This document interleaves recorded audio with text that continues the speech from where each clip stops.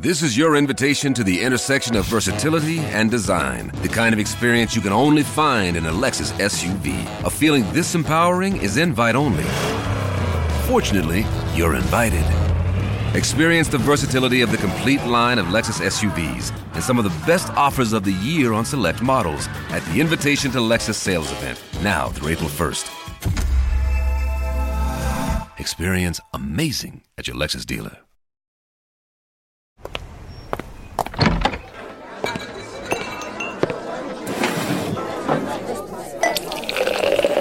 Hey, pull up a chair. It's Hacks on Tap with David Axelrod, Robert Gibbs, and Mike Murphy.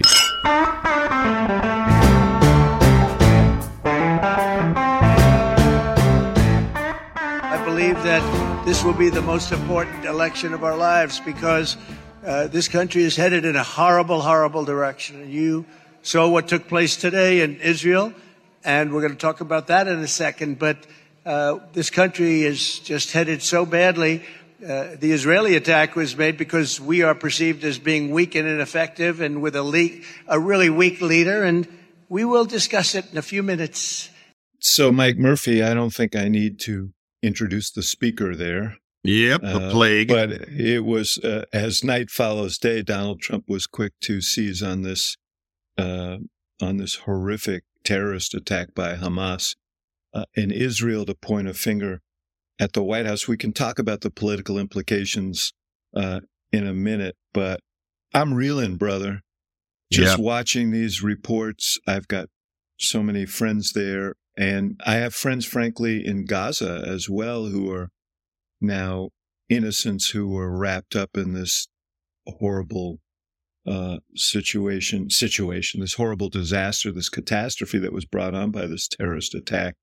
So we just need to note the horrific nature of this before we descend into our normal cynical banter.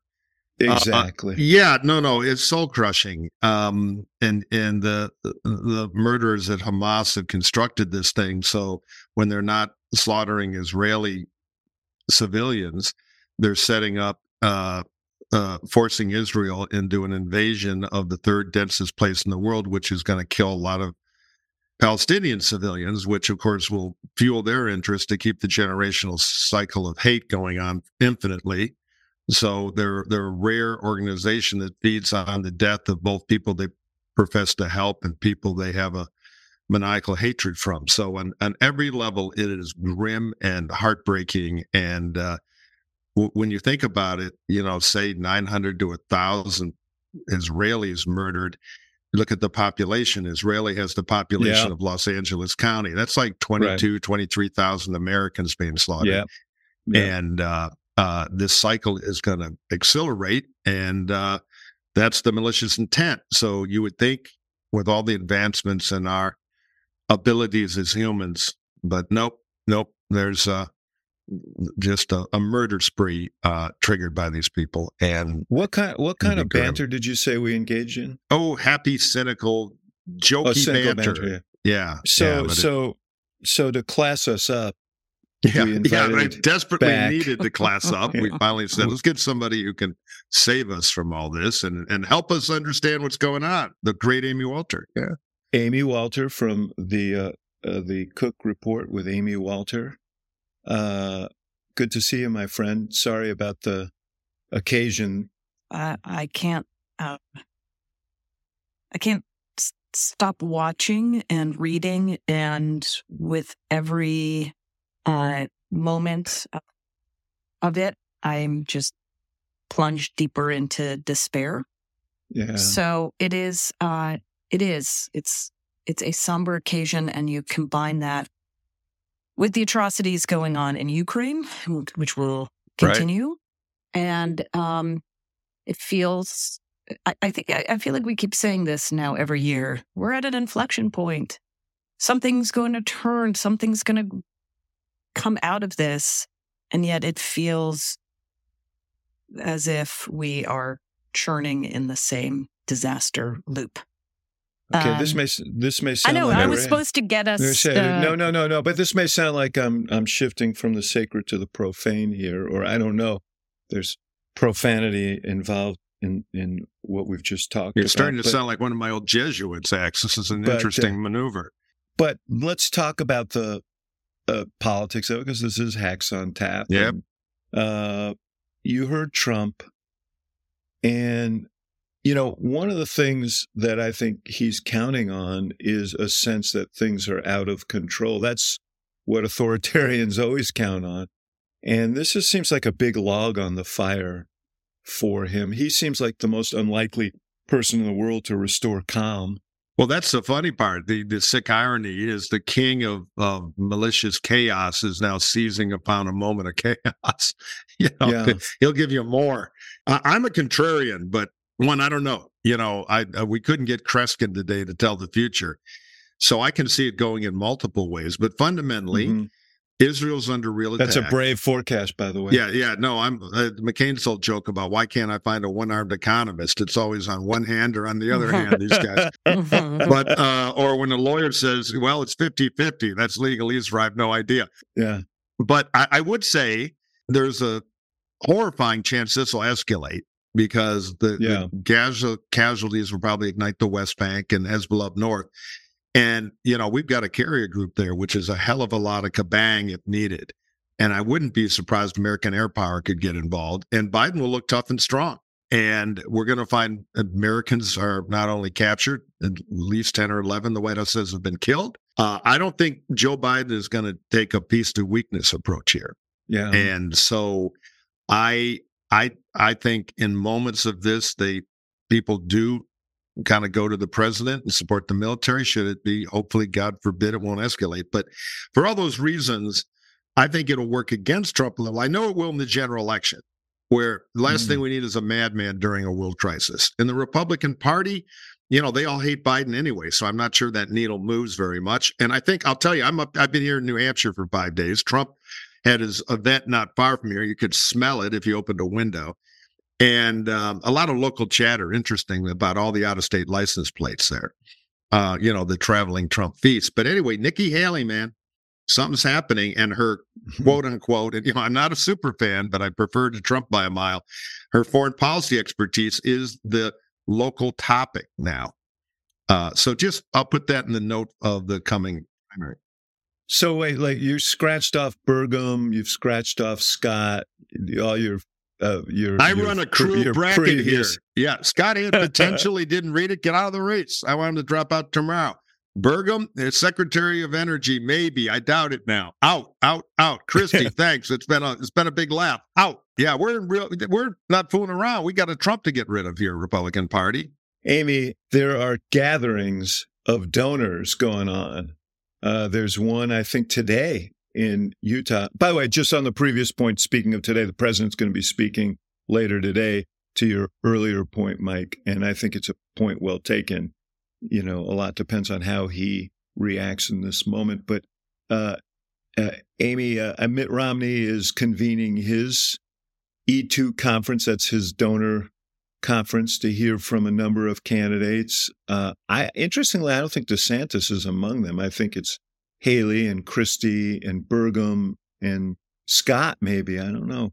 But and then there's another group that's meeting down in Texas that the now famous Harlan Crow, a friend of Clarence Thomas, is convening. That has some heavy hitters there, all trying to agree on who the last sort of defensive back who might tackle Donald Trump before he runs to the goal line here would be. I mean, what do you make of all of that? It is kind of remarkable to see a donor class that is still convinced that it can wrest the party back from Donald Trump. It would make some sense. It made sense in 2016 when it was clear that Republican voters were kind of divided on Donald Trump. Even among evangelical voters, those were some of the most skeptical because they didn't really buy the fact that he was really pro-life or that he would really follow through on some of his promises he made on social and cultural issues. Now, those are all gone. Any sort of wavering support from that group of voters is has been sort of poofed in the air.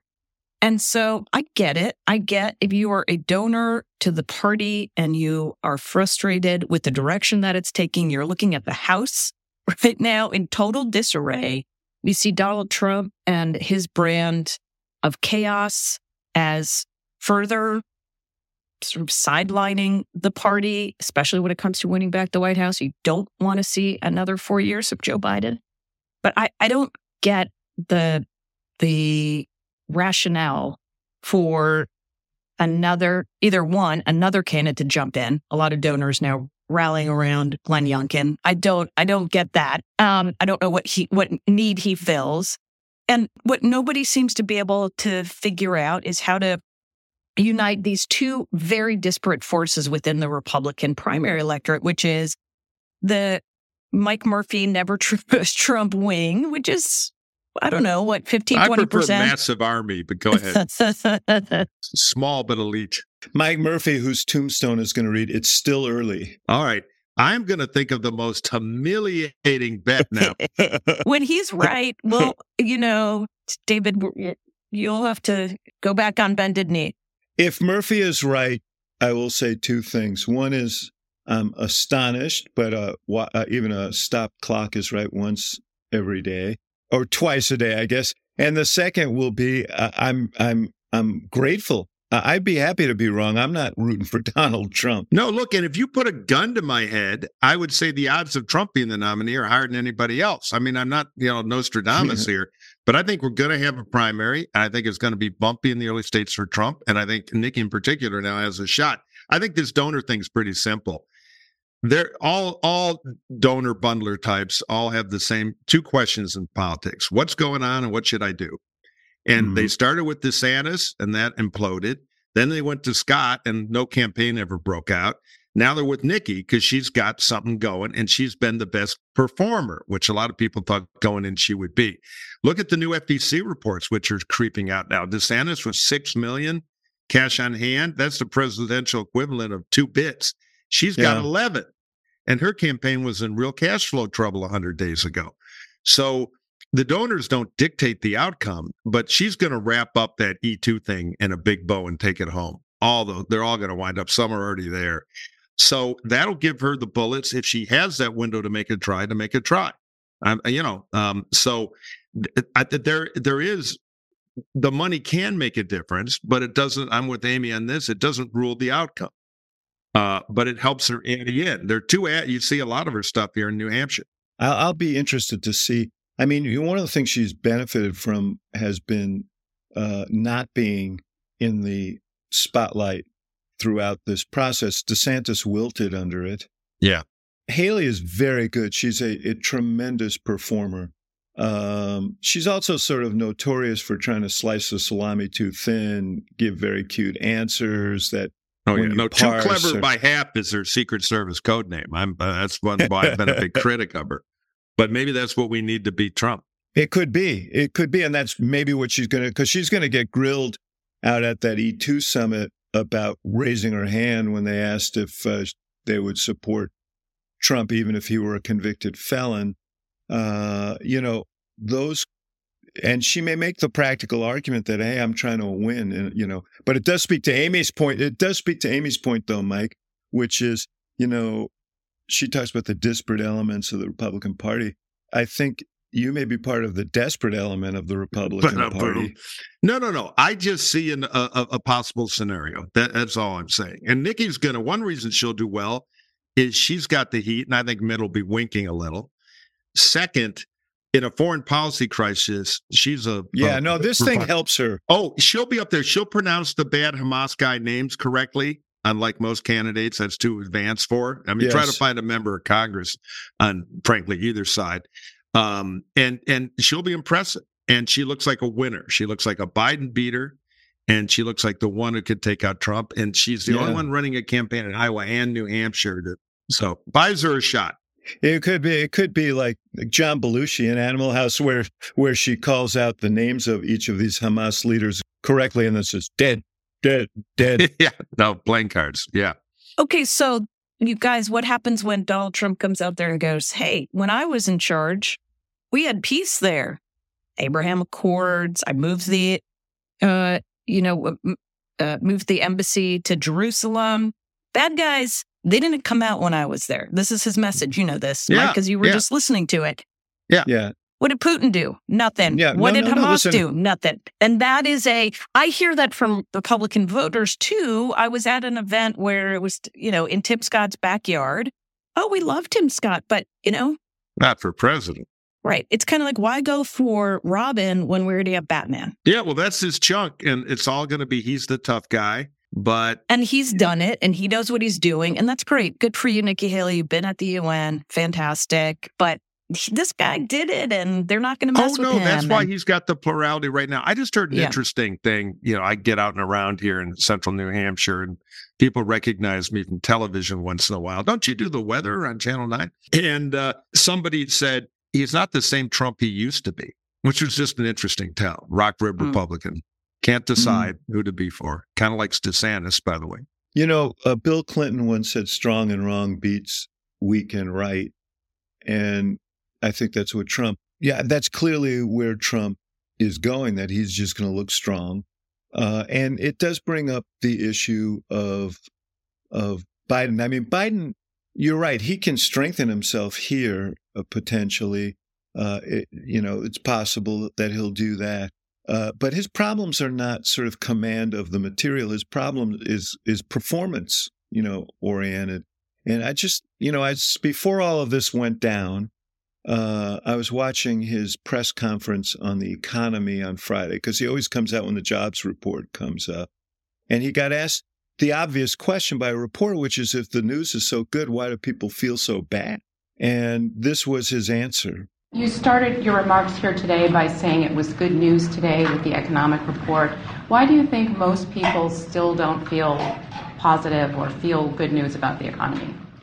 Well, first of all, you just heard the news today, too. They haven't heard it. I think the people, those 300,000+ people who got jobs, feel better about the economy. Look, I got to choose my words here. You all are not the happiest people in the world. What you report. And I mean it sincerely. It gets you get more legs when you're reporting something that's negative. I don't mean you're picking on me. I'm just the nature of things. You turn on the television, and there's not a whole lot about boy saves dog as he swims in the lake. To say it's about somebody pushed the dog in the lake. That is a loser's lament. Okay, I always tell my clients, or when I was in the business, I'd tell my clients, if you're blaming the media, you're losing. It means you're probably losing. And that's not the reason why the news media isn't responsible for how people feel about the economy. What's responsible is that they're judging it through the lens of inflation and prices. Payment. Yeah. No, I agree. Now, as the quote, the great philosopher George Herbert Walker Bush, "Wine on, Harvest Moon." And he's right, by the way. The media, it's the old Ailes rule, the orchestra pit. He lost, by the way. Yeah, but it's no, Bush didn't. Why never whined a day in his life? We could use a few more presidents like him. No, I understand, but I mean the point is that he was victimized by people's feelings about the economy. No, that's the point. Perception is reality. And look, I've argued that Biden's a bad candidate. I've argued that for years. I wrote a Substack, Biden, drop out of the damn race. Have a friend tell you the truth. He's being very selfish in a time where Trump is a viable threat running. So I'm with you. Well, I'm past that because... it's over. Yes, I think he's running, and he's going to be the nominee of the Democratic Party. And all I'm saying is, don't do that. I understand why. He says, wait a minute, I brought some statistics, and if you read this, you owe me your vote for what I've done for you. I've said it before, and I say this from experience. If you know you're going to get C's and D's, don't be so eager for report card day. Don't turn it into a referendum. The fact of the matter is that, I don't believe that Joe Biden, and we could probably get a lively debate on it, I don't believe he's responsible, for the majority of this inflation or any of it, because you look at the rest of the world and they're experiencing it as well. But that doesn't mean... Right. the political reality, it doesn't make a difference. I tried to warn you, remember a year ago, this inflation's going to be big, but I was mocked yet again. Like no, Trump, but Mike, I mean, I have this argument with friends all the time. Friends of your stripe, whatever, or maybe it's plaid. I don't know. Ilk. But you got to give me the ilk. Your ilk. You know, it would be more persuasive if the rest of the world weren't experiencing, and in many cases, deeper inflation. This is a global issue, and there are a lot of elements. Yeah, but to we of course spend like money is made of nothing. But we're tabled that. We're have a whole 4-part series on our economic disagreements. To the politics, Amy. Do you think Biden is somebody, picking up what Axe said, who can start to move to a domestic economy message that resonates people rather than correcting them, which I'm with Axe on this, is a very bad political recipe?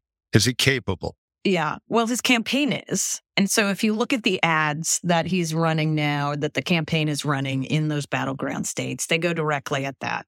Look at all the good stuff that's coming our way here in Pennsylvania, right? We got the good jobs. Things are getting back on track. He understands working people.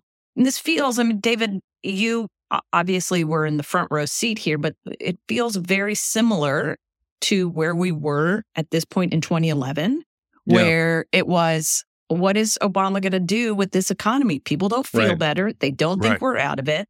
And it became both the Obama message was not only are we in a better place, out of the ditch, et cetera, but this Romney guy, he doesn't understand regular people. He's not going to help regular folks. It's the contrast. He changed the focus. The debate That's from whether the economy was good or bad to who's going to fight for working people.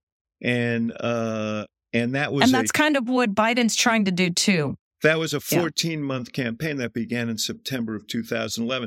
Biden does have a new ad, and he has a new ad that is much closer to the mark in that he talks about fighting to bring down costs for working people, taking on the pharmaceutical companies and so on.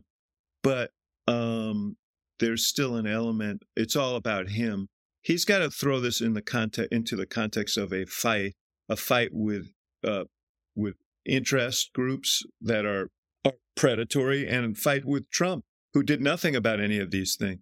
Yeah, I agree with that. Forward message would help him a lot. I think it ought to be motive. He's fighting for America. Trump's fighting for Trump on a revenge tour. And the quicker they get there, the better. And he's got to forget, he's not going to get credit right now. I know, and he wants it so bad. Here are 28 things I did last Thursday. I took a call from Congressman. It's just, anyway, every incumbent wants to do that. Biden is so classic. How many times have you been in meeting X where I've written down a list of my 82 top accomplishments, put it in the ad, tell people what I've done for them, those idiots. He's always sort of been that way. He was, he was eager back in the day when we were going through what we were going through in the Obama administration to, I think he was maybe the author of the idea of recovery summer in 2010, which turned out disaster before the midterms because people weren't ready to declare. Yeah, they don't buy it. The recovery. You can't jawbone people into feeling what they don't feel and what they're not experiencing. And by the way, a couple of ramifications of this war that's erupted in the Middle East. This does not portend well for energy prices, which is going to be a pain in the neck for $7 gasoline in L.A., over $7 with our communist gas taxes out there. And I'm really worried about what this means for his Ukraine policy.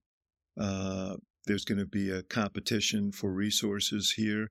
And those Republicans who have drifted off on Ukraine now can, certify their toughness by supporting Israel and continuing to walk away from Ukraine. It's just a very complicated matrix for him. So, but on the cost front, I think this thing could have some ramification. But he's got to get it into that comparative mode. That's the bottom line. Let's stop for a minute and listen to a word from one of our fine sponsors.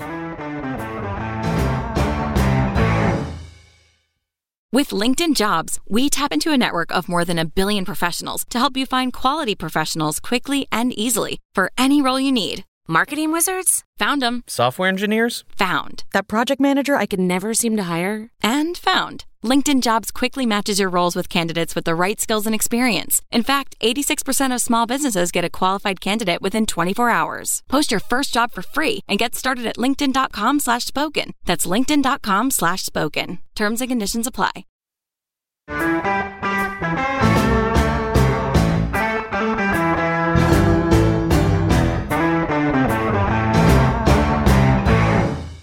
Do you guys think that this war will impact on the speaker's fight? And let me tell you, as a prelude, let me just run a clip from Mike McCall, the chairman of the House Foreign Affairs Committee. Can you and your fellow lawmakers provide more congressional aid to Israel when you don't have a Speaker of the House? Well, it's not ideal. It wasn't my idea to oust the Speaker. I thought it was dangerous. You know, I look at the world and all the threats that are out there, and what kind of message are we sending to our adversaries when we can't govern, when we're dysfunctional, when we don't even have a Speaker of the House? I mean, how does Chairman Xi in China look at that when he says democracy doesn't work? How does the Ayatollah look at this, knowing that we cannot function properly?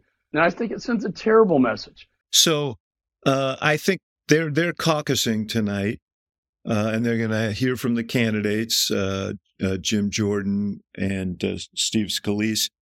I imagine this is going to be a big part of the discussion tonight, that whatever we do, we got to end this thing quickly. We can't let it drag on because we're looking like assholes in the middle of a global crisis. I thought that was the master plan of the Republican House Conference. What can we do to be assholes today? Jordan, pipe up. If that were the case, they would have declared victory long ago. I was joking on Twitter that Jordan would be the brilliant opening move of our foolproof 3-step plan to give the House to the Dems. Oh, yeah, my one goodness. of the fault lines under this is Scalise is on yes on Ukraine, Jordan is no. Well, I don't know that Scalise is. I don't think that. I don't think he's no now, but he's really yes.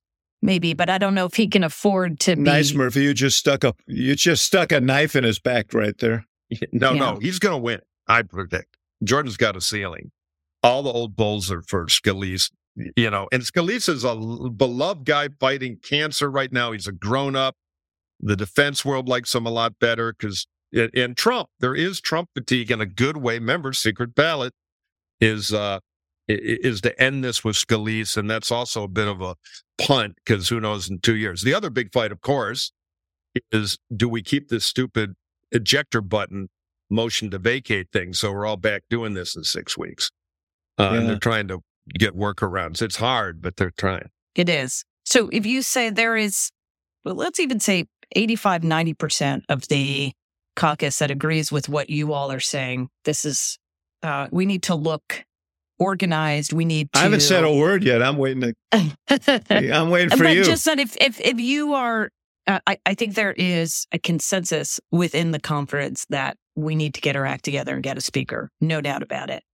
But there's still 15% or so who are going to be unable to see this beyond anything but a domestic internal, we need to get what we can out of this fight. This is not, they're not seeing this through the lens of how we're perceived by the rest of the world. They're seeing it as, what is this going to mean for us in terms of what we're able to do and get within Congress? How are we going to be able to push an agenda that we want, right? Tougher on the border, tougher on Biden, for sure on fiscal issues in terms of whatever. The point being, I don't know that it's going to be that quick of a consensus around one person. Nobody seems to be able to get close to 217 right now.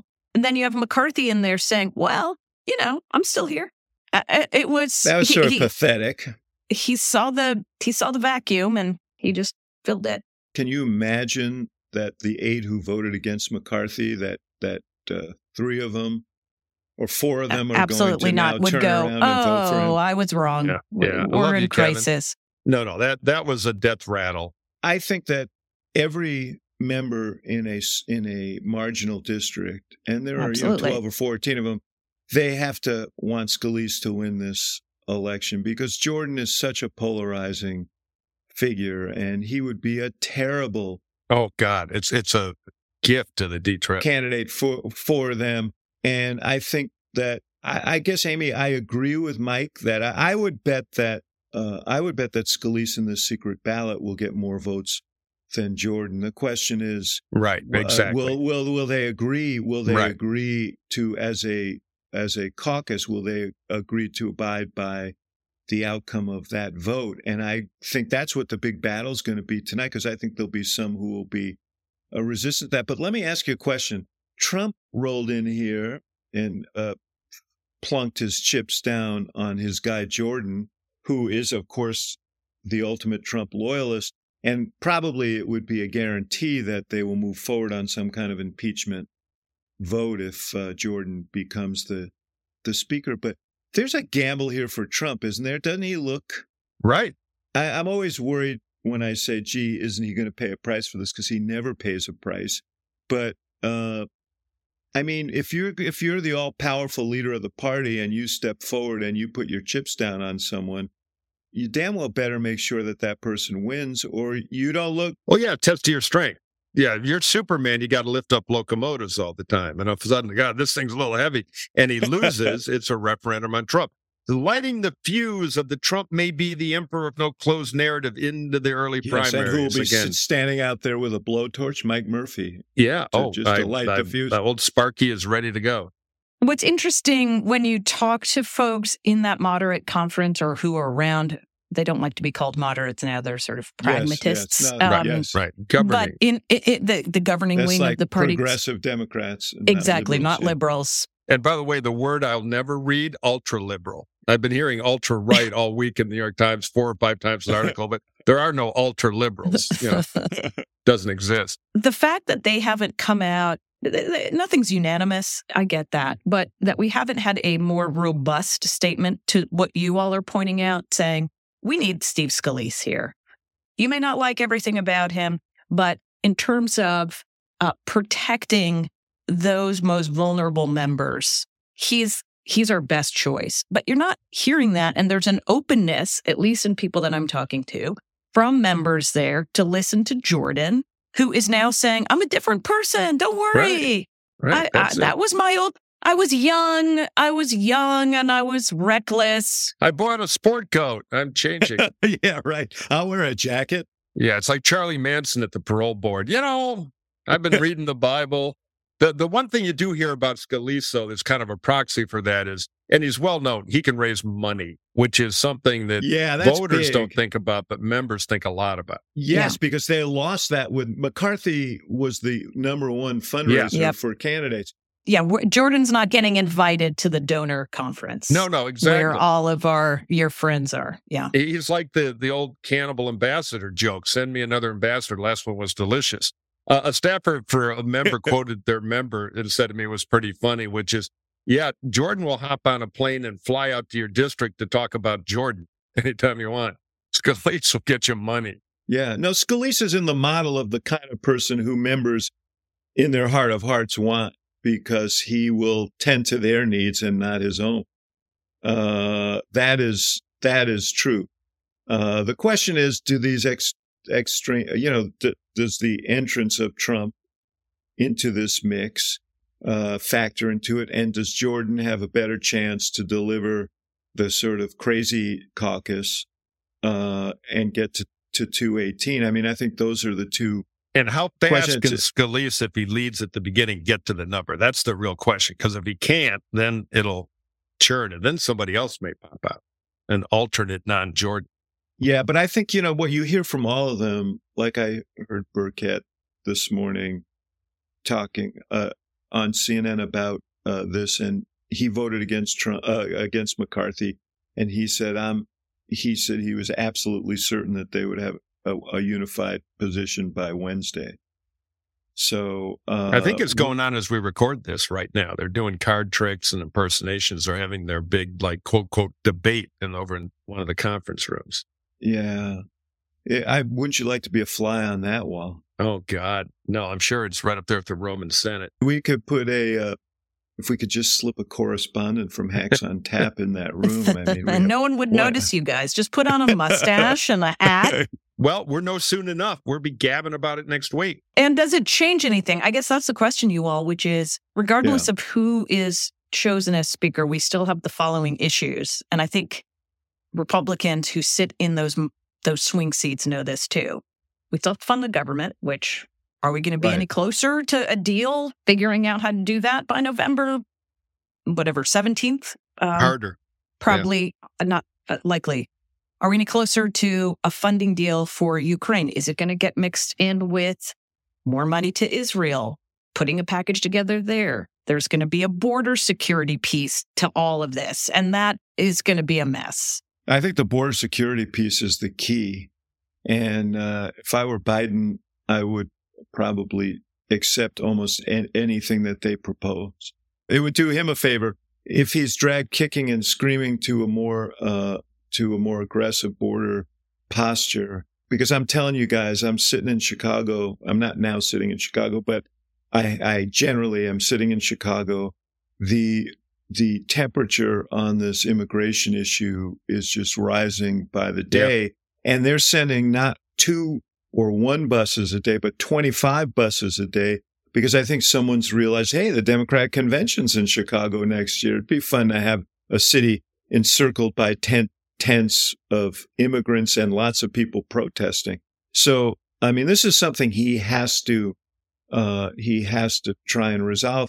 And the Republicans can actually be helpful here. No, it's good cop, bad cop. Let the Republicans go crazy, avoid a shutdown, and then you get to say, when people say the Republicans have gone too far, damn right, vote Democrat. And if Republicans help solve the border problem by being goonish, hey, we've solved the border problem. But it also may create some sort of deal where you can pass Ukraine funding through. I don't think Israel funding's going to be that's going to be the issue. That's done. The question is, does it escalate? And are we wiping out Hezbollah in the north with carrier air power? But you all, the border thing, and I've asked the same question, David, because it does seem politically like a win-win situation if you're the White House to say, yes, we get Ukraine and we also to quote unquote lose on the border. Right. But it's not just about let's put more money and troops or whatever. And it is going to be on policies that really divide the Democratic Party. Yeah. Are we going to remain in Mexico and deportations? You've been there, but I completely understand the volatility of the issue and the sensitivity of the issue. And I mean, I've said it before here. I'm the son of a refugee, right? I'm so grateful to this country for that. And I sympathize with the people who are coming here under incredible duress and risk because their conditions are so bad. But we can't deal with it right now. We literally are overrun, and something has to change. We have to reset. And I just think we have to be honest about that. And Biden has to be. You're not going to, at this point, I think the risk is not rupturing the Democratic base, but diminishing it, because so many people in our cities are feeling the burdens. Do you take the pain internally from the comrades, which is a noisier pain, or do you put yourself in a vulnerability in the general, which is a more abstract but deadlier pain if you're in a re-elect? Okay, then let's take a break right here, and we'll be right back.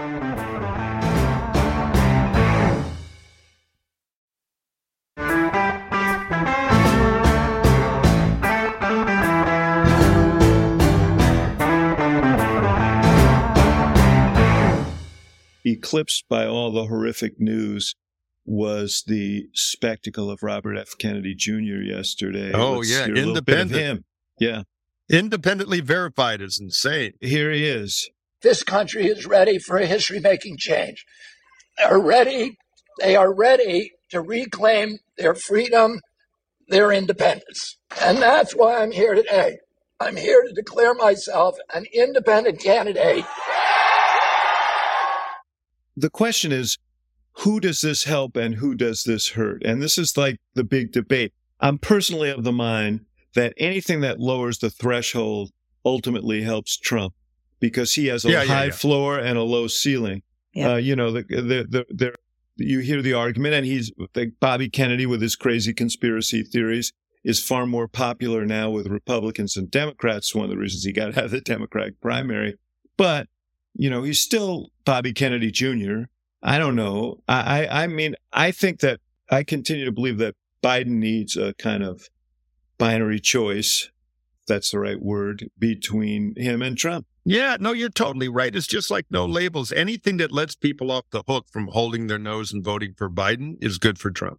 By the way, Amy, Cornel West made it official last week, too. That he's now an independent, yeah. Purely coming out of Biden. Changing to independent, in some ways. Well, that's better than him running on the Green Party line. I think that the Green, I don't think folks know who Cornel West is, but they would vote for a Green candidate. So not having a Green on the ballot, I think, is helpful. That is true. And ballot access, by the way, is an issue here because it's not easy. It's easy to say you're running as an independent. It's hard. There was a rumor last week that I helped circulate because I thought it was credible that Elon Musk was going to throw some dough behind Bobby Kennedy Jr. He's going to need a lot of dough if he's going to run as an independent because it costs a lot of money and a lot of time and a lot of effort to get onto these state ballots. Or many of these state ballots as an independent. So how do you as a campaign, I'm fascinated by this question about the third party because we have our recent memories, certainly 2016, most recent memory of your point, David, which is Trump's low ceiling, high floor. All of the vote comes from the Democratic candidate. And it was clear in 2020 when those third party candidates went out and voted in a binary choice. They all went to Biden. Not all of them, but big majority. So I get that. At the same time, there is frustration, too, among Republicans with Trump that there wasn't, even in 2020, and that there are plenty of sort of disaffected Trump voters who are in no way ever going to vote for Joe Biden, but also feel like, I don't know if I can do a third Trump.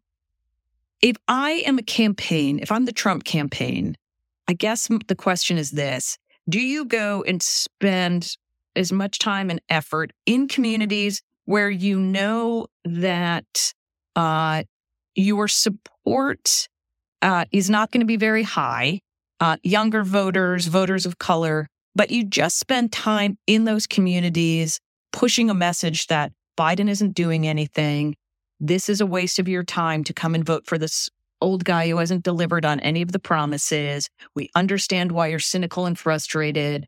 Come and vote for Robert Kennedy. At least he understands, or Cornel West, right? I mean, isn't that what you would do if you're the Trump campaign? Just go and try to push any of those. You put $1 million into Atlanta and Detroit for Cornel West.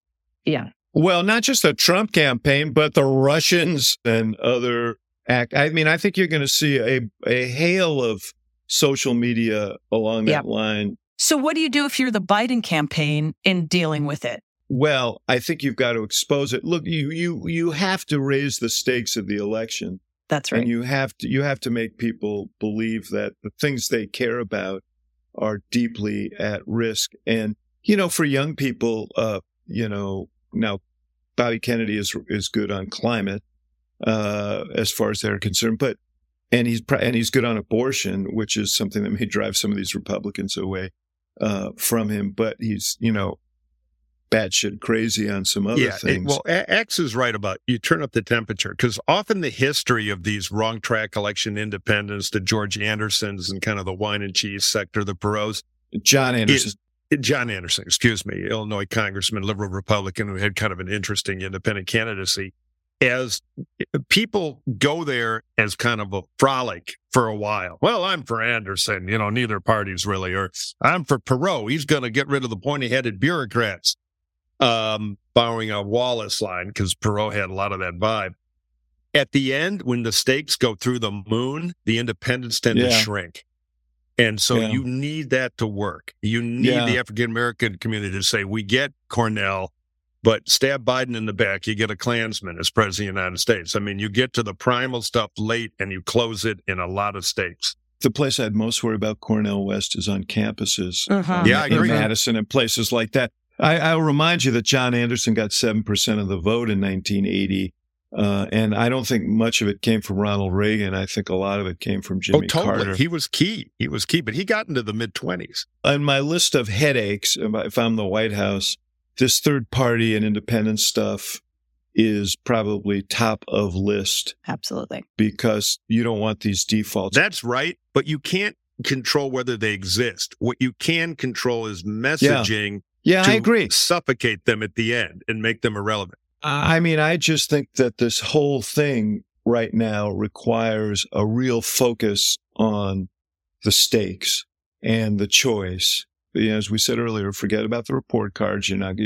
Just make this a focus on the stakes here and micro-target to potential supporters who might drift the stakes on things that they care about and get credible spokespeople, credible advocates who care about the things that those people care about and have credibility with them. I mean, it's not rocket science, but it really requires a lot of activity. It's an easy thing that's an incredibly hard thing. Fix Biden on message. The fix is easy. Getting him to go there is hard. Yeah, well, but the thing is, you can do a lot of things around him. That is a piece of it, but there's also the machinery around him, and all of that has to happen. All right, we're going to take a minute to pay the bills, and we'll be right back.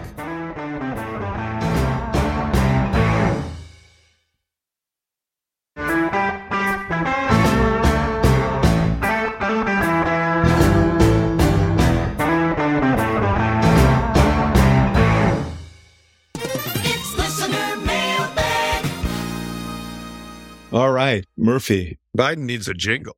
23 skidoo. Time to go with you. Okay, let's go to our questions here. You did that for Dewey, didn't you? Yeah, no, it's the same tune. Well, that's like Bobby Goodman, the Jingle King. It was like, how many states have 3 syllables? I sold that one to 21 people, put my kid through dental school. Hey, come back to 2023 here for a second, and let's look at these questions here. Okay, if you have a question for the hacks, you can send it to us at our special Gmail address, hacksontap@gmail.com, hacksontap@gmail.com. And don't forget to check out our book club. I think we're out of time for a plug today, but go to our website, hacksontap.com/book club to see a bunch of cool books our friends and guests have suggested.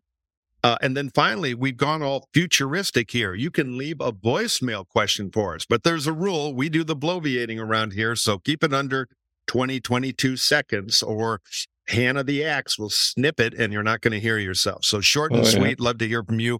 All you got to do is leave a voicemail. Call our impossible to forget number, 773-389-4471. That's Axe's Bookies outfit in the back booth at Manny's in Chicago, because we wouldn't pay the $10 a month for a 1-800 number. One more time, 773-389-4471. And all you got to do is leave a voicemail. Don't forget to tell us your name. And if it's a great question, you're going to hear it right here on Hacks on Tap. Okay, Axe, question 1. Hello, gentlemen. Chris Rodriguez in California with my question. What is to prevent moderate Democrats and moderate Republicans from agreeing to have a speaker who is one of them, and then splitting up the committee chair positions and all of that, and completely ignoring the MAGA Republicans and the woke Democrats and having a normal parliamentary style Congress? Thanks, Chris. That's right out of my dream journal. The problem is, one, moderate Democrats, there are about 5 of them, and moderate Republicans, maybe 20, so they don't have the numbers to do it. And it goes against the tribal rule of gravity, sadly enough, in American politics, which is hang on to power at all costs. So we're too polarized for that, even though it would be a good idea. And there was even talk of doing it. Fred Upton, Axe's other congressman from Western Michigan, and a dear old friend of mine who was one of the impeachment votes and left the Congress after a distinguished career, was kind of mentioned, but in the old Lament, they don't have the votes. All right. You got one for me? Okay, live from Steve. This is Steve in Chicago, and my question is for both Murphy and Axelrod. What's the harshest truth you had to personally deliver to your presidential candidate during the heat of the campaign that he was initially very angry about, but later thanked you for? Thank you. Great question. Yes, I don't know that candidates ever fully thank you in those situations, but they may tacitly acknowledge. Mine was having to tell President Obama the night before the first presidential debate in Denver that our last run through was a little rough and we needed to work on a few things.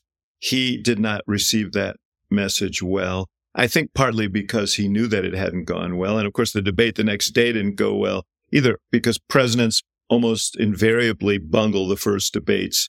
They do for a variety of reasons we can go into another time. But yeah, he was unhappy. But the debate went poorly, and he recognized that the debate had gone poorly and that he needed to change up how he was approaching them, and did very well in the next debate. And I won't, because I know we've been warned that there are children listening, I won't share exactly what the president told me that night, but it was not something that's going to be in his collected works. I once told a candidate, put your damn pants on. You have to wait for my book to hear about that. But I'll tell you a very funny story. Working for a member of Congress running for Senate, brilliant guy, and the staff were all terrified and came to me with quivering voices. You've got to talk to him about his hairpiece. It's terrible. I go, why don't you guys? No, we can't. How could we ever tell him? So I just walked in and said, hey, why don't we get you a better rug? And he said, thank God.